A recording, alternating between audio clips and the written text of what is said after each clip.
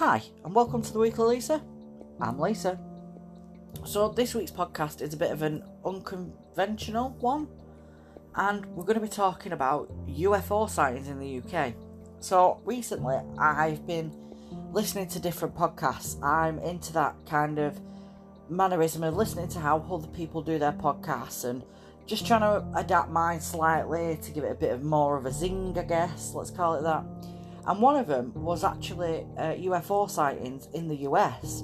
Now, we know certain places in the US are more renowned for it. Area 51, Mexico, Roswell. If you don't know what they are, go and Google them, because you will be fascinated. I believe there is more to what we see. Do I believe in little green aliens? Not really. I think that we can't be the only intelligent life form in the universe if the universe is as big as they say it is. But then, in the same breath, do we really know it's as big as it really is? Unless you're going to go up there and have a look yourself, you can't really say for sure, can you? And I am absolutely fascinated by space, so for me to say that is actually quite controversial in my own right. So, anyway. So I did a bit of research, and we've had sightings in the UK particularly since the 1300s, and some of them are silly little reports that have come from different things. And actually, from 2008 to 2013, we've had a lot more documented accounts, and it was them I was looking for. Obviously, in the 12th and 13th century, who in their right mind is going to bloody well document that? Because actually, the documentation from that time period is non-existent. So anyway, after a bit of research, I managed to find sightings in the UK in the 21st century. Now, some of these tell you what they are, and some actually sound stupid. So on the 26th of May 2004, a 60-metre long cigar-shaped object was seen over Torquay. Local teenagers later came forward to admit the sighting was caused by their toy inflatable airship. Now, 60 metres, that's massive. So how big is this inflatable airship? The one thing that gets me, you can actually go on the government website in the UK and put in UFOs, and they will bring you up a list of recent UFO reports. So it's documented, but my question is it properly documented? Is it properly researched? And the answer to that is potentially no. So obviously the kids came forward and said, look, we were the reason, we caused it, that's it, it came to a close, that report was shut. So in June 2005, I'm going to say 2015 then, in 2005, three white flying objects were seen flying above the east of Glasgow on a cloudy sky around midnight. Now, there's a guy from Billingston, I think it is, was reported to have heard spaceman equivalent voices through his electronic equipment around the time of the sighting. Now, apparently, the Russian Antonov, one of the biggest planes in the world, was actually supposed to be the explanation for what was seen in the sky. Now, let me tell you, the Antonov is massive.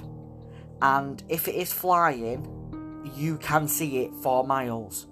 So, could this be the reason for this? The answer is potentially yes. Now, the report goes on. A similar sighting was seen in Wiltshire in broad daylight. There was a man seeing 3 white metallic craft in the sky while cycling on the evening of June the 21st. Again, are they related? I actually don't know.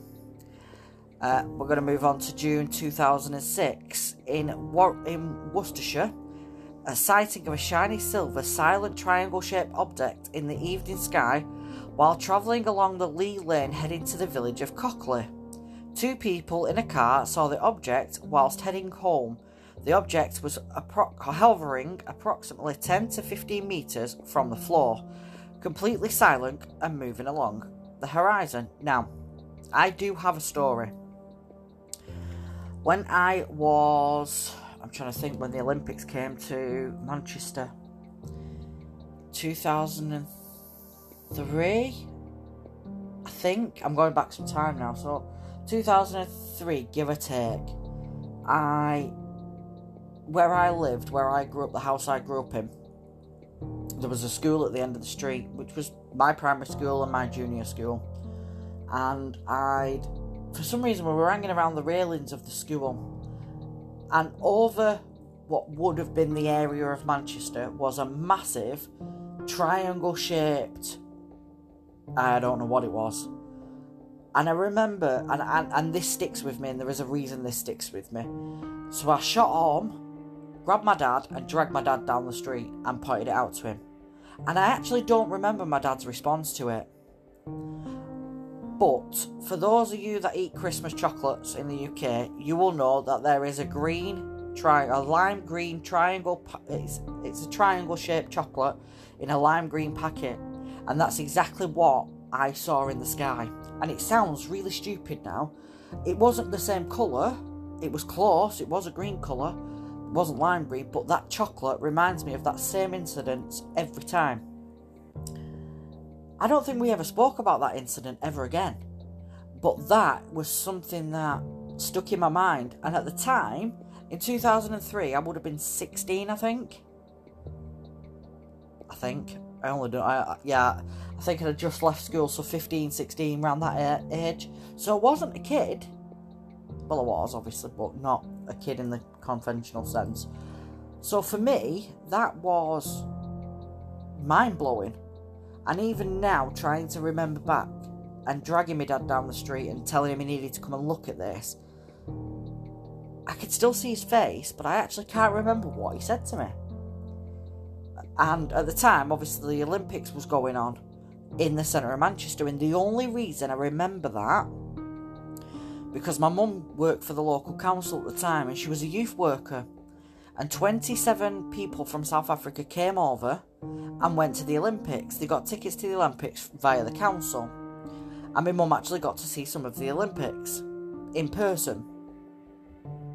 Or was it the Commonwealth Games now, and come to think of it? I think it was the Olympics. Anyway, it was one of the other. It was either the Commonwealth or the Olympics. My mum went to see it.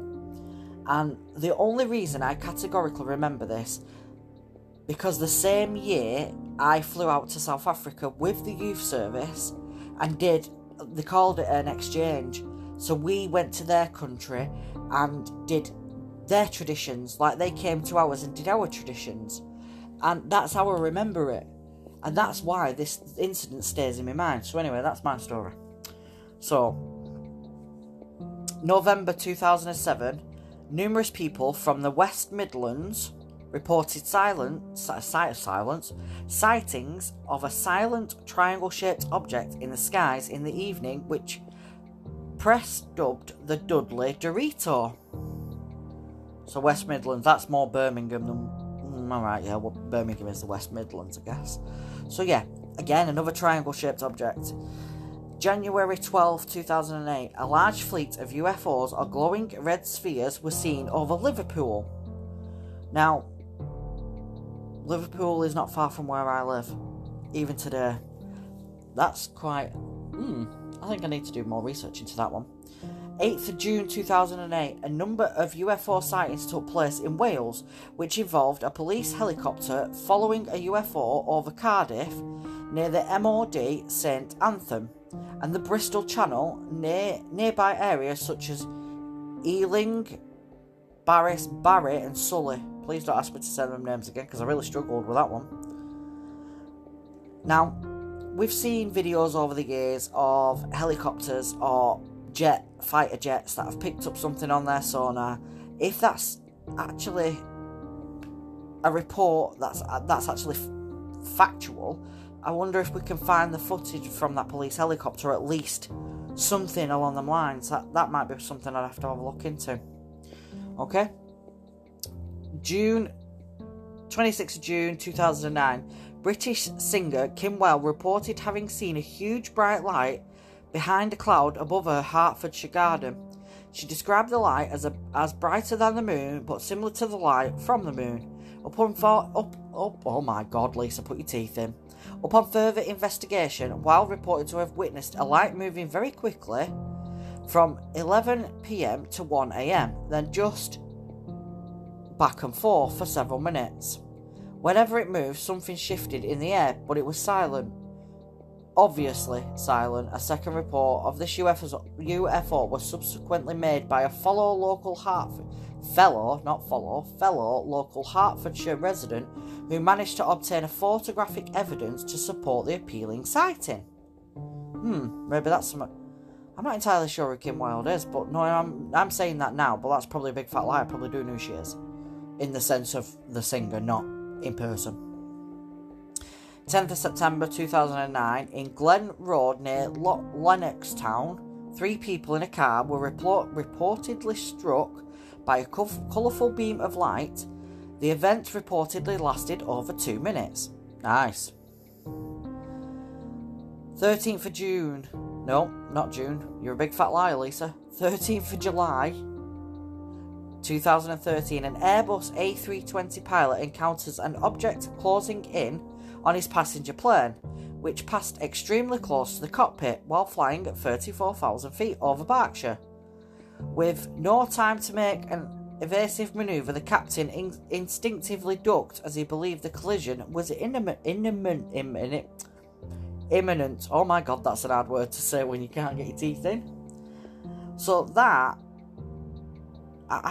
can't be the most up-to-date ones, but they did say that obviously we've had quite a few sightings between 2008 and 2013. Now, the question of do aliens exist is one that potentially will never ever get solved. It's something we are potentially going to have to live with for the rest of our lives, however long your life may last. And I think everybody's view on UFOs are different. For me, I believe that there's got to be more intelligent life in the universe than what we see. Do I think it's little green aliens? The answer to that is no. Do I believe in UFOs? I don't know, to be very truthful. I actually don't know the answer to that, because I've never really given it much thought. But each person's different, obviously. You know, I'm never going to say to somebody, oh, that's a lie, it doesn't exist. Everybody's experiences are different. So anyway, that was a controversial podcast for you, wasn't it? I'm going to leave it there for tonight. I will see you again very soon. Bye for now.